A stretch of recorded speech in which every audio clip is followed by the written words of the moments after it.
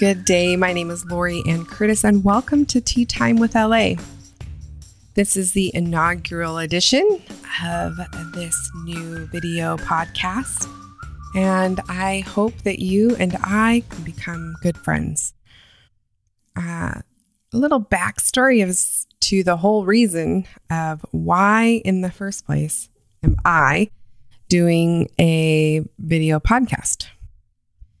A little over a year ago, I had it in my heart to do a podcast, and I wanted it to be about, those situations, those times in life where, we're just really struggling. And, one of the ideas was that we just sit down and we have a chat about things. And but like many other things in the year of 2020, that did not happen. And we moved to a different state completely, and my husband got a different job. I got a different job. A lot of things happened. So anyway, here we are, and it is the end of November in 2020. The year is coming up to a close, and we are starting new.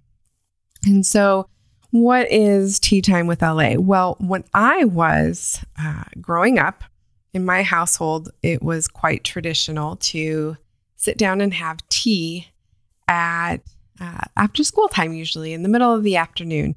And I grew up in an English style household. And when I would come home, my mom would have a pot of tea ready. She'd have a snack, sandwiches, cookies, crackers, whatever it may be. And we would sit there at the kitchen table and we would talk about the day.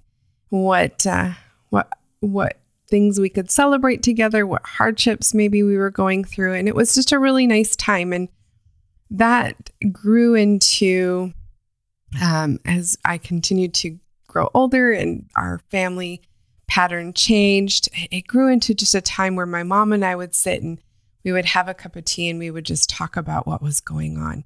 And so tea is just a very important part of my life. I enjoy drinking it, but I enjoy sitting and having it with somebody and sharing my heart or listening to a friend and what's going on in their heart.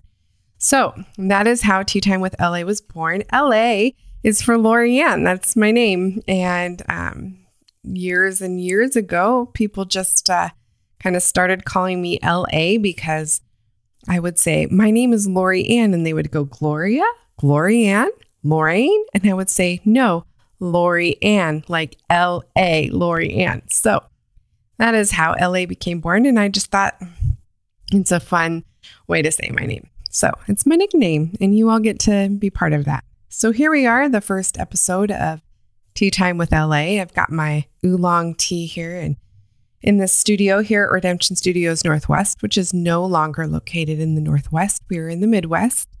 But today I wanted to jump in to the tea. So I guess it's not that new of a saying. I thought this saying was probably just a couple of years old. That's the tea. It's like a dish, scoop out some gossip, or this is the information that I want to share with you, or the truth, as some people say. So anyway, so the tea, I thought it was this new saying, but in reality, it's been around for years. I'm just not that with it. So anyway, let's get down to the tea. So today, I just wanted to talk with you guys about 2020, about what we've been going through. Just a little more backstory for my family. 2020 started out harmless enough. We got through the first couple months. We had some illness, and now we know that my dad had likely had COVID back in late December, early January. And we were kind of just plugging along. He was starting to get a little better the end of February, March. And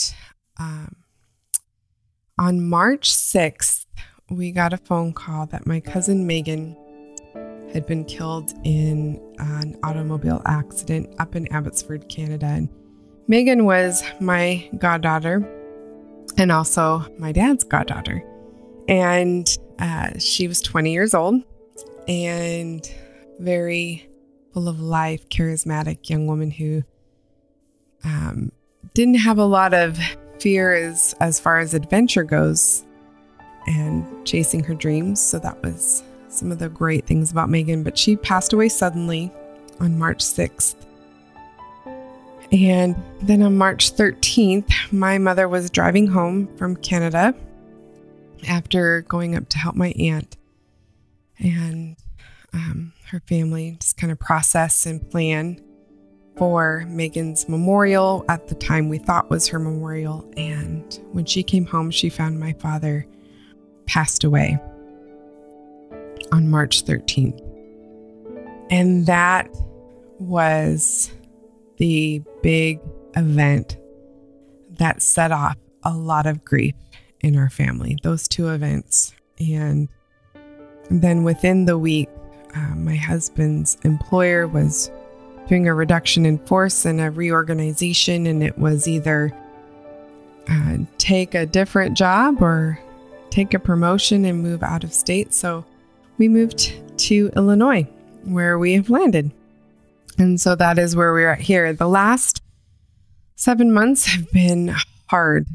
And I think I am not alone in saying that the last 7 months have been very difficult for most people. We've had a lot of people lose their jobs. People have died. People have lost relationships, become depressed, and that breaks my heart. I know what depression is like. I've been battling it myself over the last 7 months, but some things have helped me immensely get through my grief. And I don't want to say get over my grief, but get through my grief. And I don't think enough of us are processing this year as a loss. And so we're dealing with these emotions and these feelings of loss, but we're not, we're not treating it as a loss. And with loss comes grief. And so I think that we first need to identify that we are grieving this year. This year's been very hard. But if you don't know this about me, I'm going to share it with you right now. I am a follower of Jesus Christ. I am a Christian. And I believe that his scripture is the absolute truth. And it has so much for us today because it is a living piece of literature. This book, the Bible, from beginning to end, has so much richness in it that we can't even fully get our heads around it the first time we read it. It takes years and years and years and reading things over and over and over again for us to get that enlightenment, that revelation. And it can be something new each time we read it because it is a living piece of literature.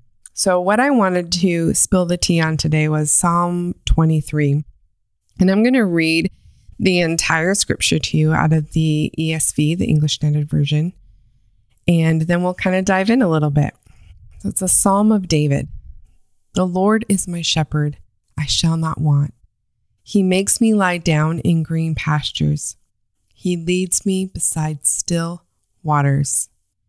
He restores my soul. He leads me in paths of righteousness for his name's sake. Even though I walk through the valley of the shadow of death, I will fear no evil, for you are with me. Your rod and your staff, they comfort me. You prepare a table before me in the presence of mine enemies, and you anoint my head with oil. My cup overflows. Surely goodness and mercy shall follow me all the days of my life, and I shall dwell in the house of the Lord forever. Amen. I just love that verse. It is probably one of the first passages of scripture that I learned to memorize as a small child. And it's just, there's so much in it. And so we're going to break this down and hopefully to bring some encouragement and some peace to your life as you're watching or listening today. So let's break down the first two the verses of this chapter. It says, "The Lord is my shepherd, I shall not want. He makes me lie down in green pastures, and he leads me beside still waters." The first thing is that first line, "The Lord is my shepherd, I shall not want." Here he's saying that the Lord, he is our provider, and that he wants us to be secure and confident in our environment, wherever that may be. He wants us to be secure and confident, and that our needs are known to him, and he cares deeply for us and for those needs. I just think that let that sit in for just a minute, that he wants us to be secure and confident, and that our needs are known to him, and he cares deeply for us. Wow. The second part, he makes me lie down in green pastures, and he leads me beside still waters. He desires for us to be content and at peace no matter the circumstance. That is not an easy thing to do, to be at peace no matter the circumstance. But what he knows about us as humans, because he created us, is that we have everything that we need to gain peace, no matter the circumstance. We just have to take the steps necessary to achieve that peace. And what that looks like a lot of times is letting that peace come from him. And we're going to get there. We're going to keep going. In verse 3, it says, "He restores my soul, and he leads me in paths of righteousness for his name's sake." So not only does God provide for every need in his own unique and very special way, he gives back to us what has been taken from us, whether that be joy, peace, love in our heart, whatever contentment that has been taken from us. He not only gives it back, but he does it abundantly. And then after he gives it back, after he restores your soul, he guides us into the right way. I just think that's so amazing. Not only does he give back and do it abundantly, but he then says, okay, I'm going to not only give you what was taken with it, so that's, let's say it's your peace. I'm not only going to give you back your peace, but now I'm going to lead you in a path of peace, right? Because it's the right thing. It's the right thing. Righteousness, right thing. So it guides us into the right way. And if we lean in and put all of our faith, our trust in God for his glory, he makes it right. But if we don't trust him, if we don't put our faith in him, then he's going to be God. He's never not going to be God, but we're then taking that step back, right? In verse 4, he goes on to say this in the Psalm of David, "Even though I walk through the valley of the shadow of death, I will fear no evil, for you are with me. Your rod and your staff, they comfort me." This is my favorite chunk of this book right now, this chapter. And it is, because it's a big one. And it's so pertinent to the last 7 months of my life.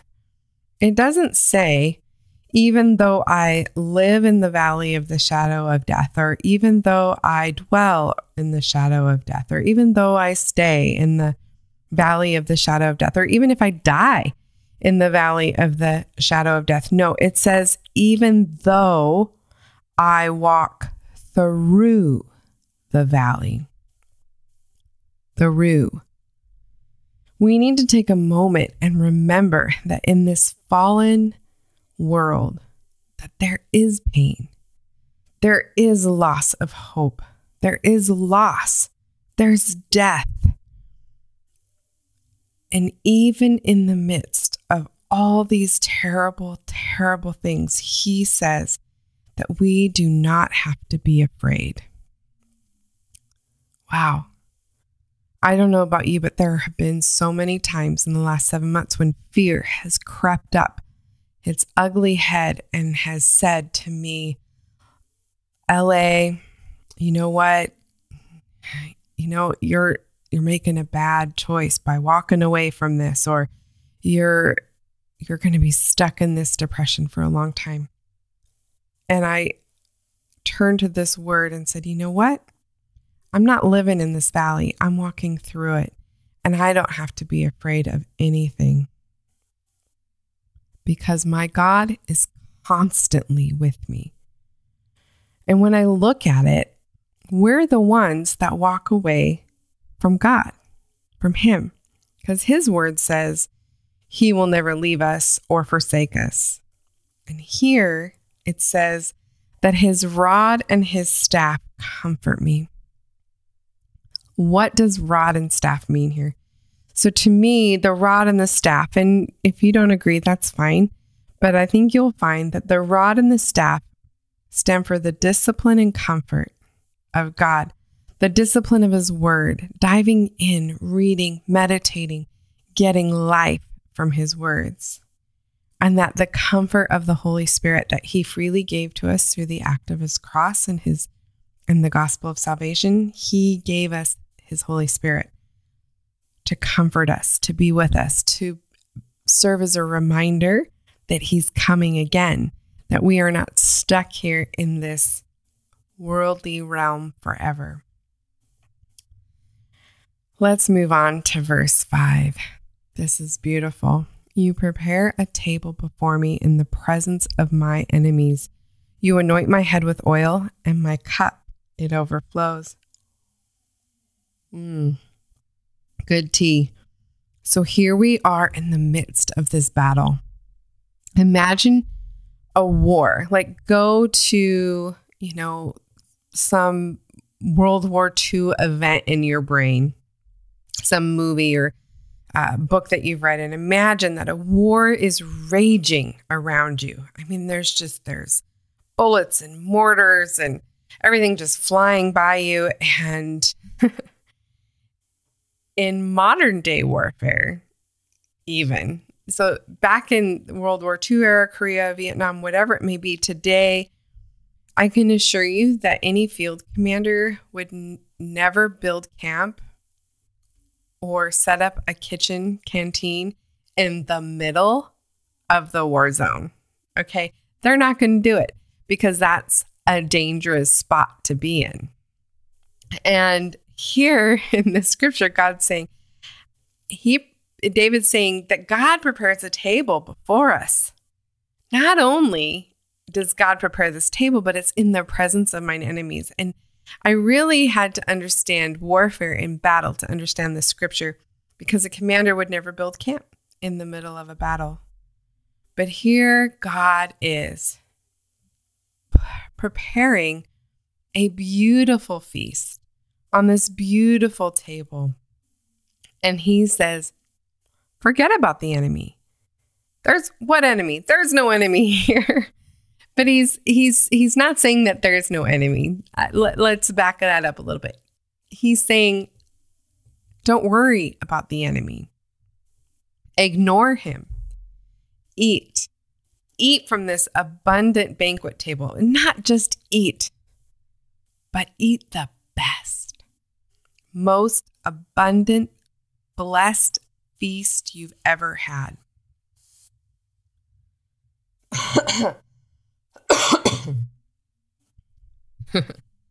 I can tell you that in real warfare, not just spiritual warfare, but in actual warfare, the field commander is not going to say that we're going to sit in the middle of the enemy's camp, eat the best meal we've ever had. No, we're going to get a tent canteen behind the lines with an MRE, which is a meal ready to eat. And they can be good, they can be awful. But I can assure you, they are not a delicacy or a feast by any means. But here God's saying, you're in this valley. And this valley is called the shadow of death. And in the middle of this valley, your enemies are surrounding you on every side. But the Lord is saying, I've got you. Come and sit at my table and eat. Eat the bread of life. Eat. I am so in awe of God's kindness for us and how it's coming alive through the Psalm of David here. Verse 6 says, surely goodness and mercy will follow me all the days of my life, and I shall dwell in the house of the Lord forever. To sum this chapter up, we are promised, surely we're promised, as to exclaim, how could it be any other way?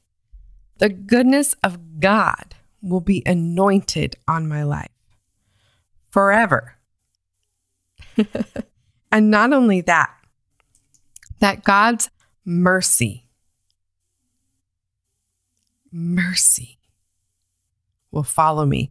Webster defines mercy as compassion or forgiveness shown towards someone whom it is within one's power to punish or harm. I learned mercy to mean to withhold judgment simplistically.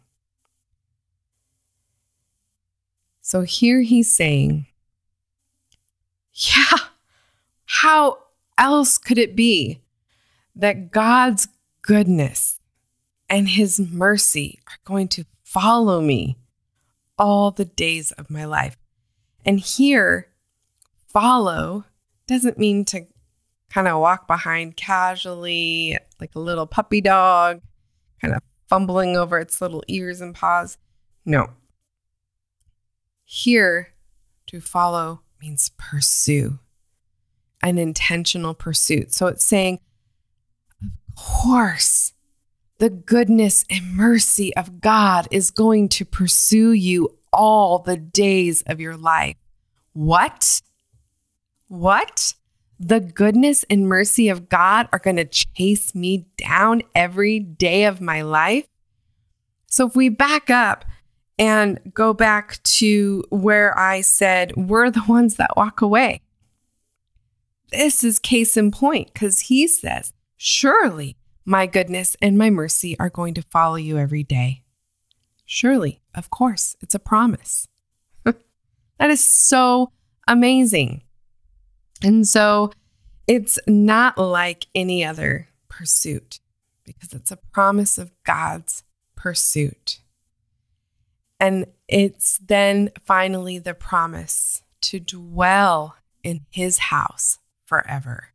I don't know about you, but I like my house. I've been blessed with a really beautiful home, but it's nothing compared to the house of the Lord. Whether we're talking about heaven or we're talking about living in the presence, dwelling in the presence of God, the house of the Lord.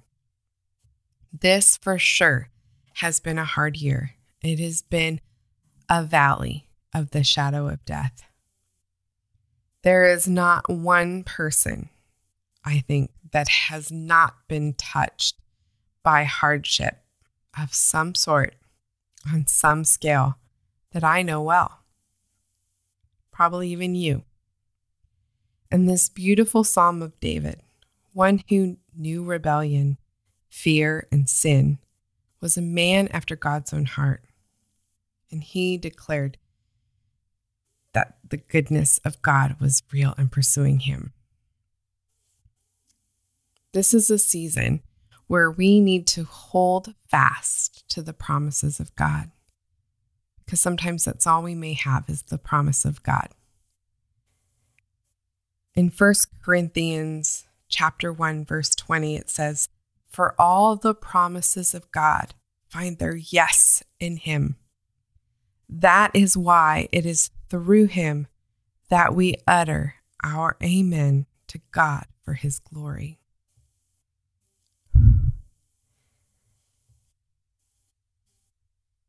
It's hard to express with authenticity right now the depth of which this scripture just gets to my heart. I want each and every one of us to understand just how loved and how cherished and how wanted we are by God, and that He has made a way for us. I was talking to my mom, and I hope she forgives me for talking to her about her without her permission first, but she's my mom, and so she's mine. Anyway, I love you, Mom.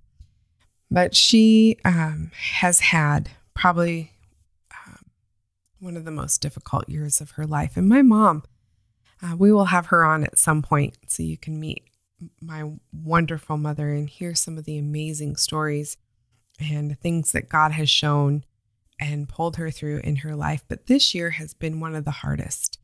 And my mom is about as solid as a believer I know. She has exemplified Christ to me from the day I was born. She has raised me up in Him. And I owe a lot of who I am to her. And we were talking about grief, and we were talking about depression, and we were talking about God's word. And, she said something that really struck me. And she said, and I'll just sum it up just to paraphrase quickly. But she said, if one more person tells me to trust God or to pray to get through this depression, I'm going to strangle them. And I think that we've all been there sometime in our life when we've just been going through it and somebody keeps saying to you, it's going to be fine. You're going to be okay. Because in that moment of uncertainty and pain, that's what we know, the uncertainty and pain. And His scripture is so gracious. It says, that there's a time to mourn and a time to laugh, a time to cry, a time to live, a time to die.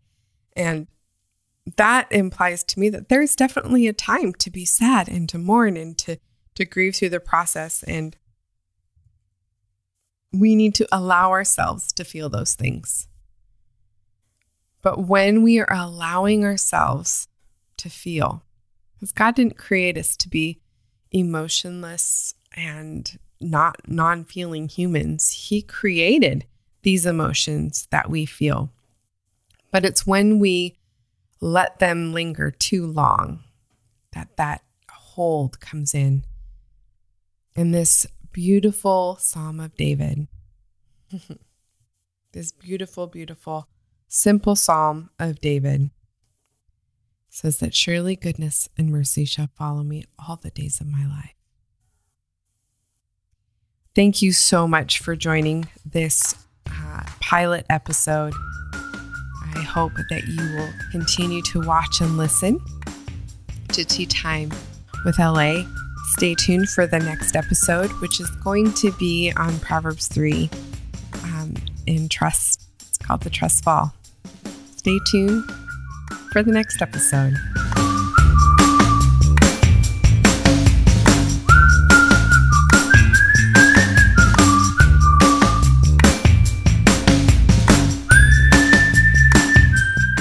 That's the tea.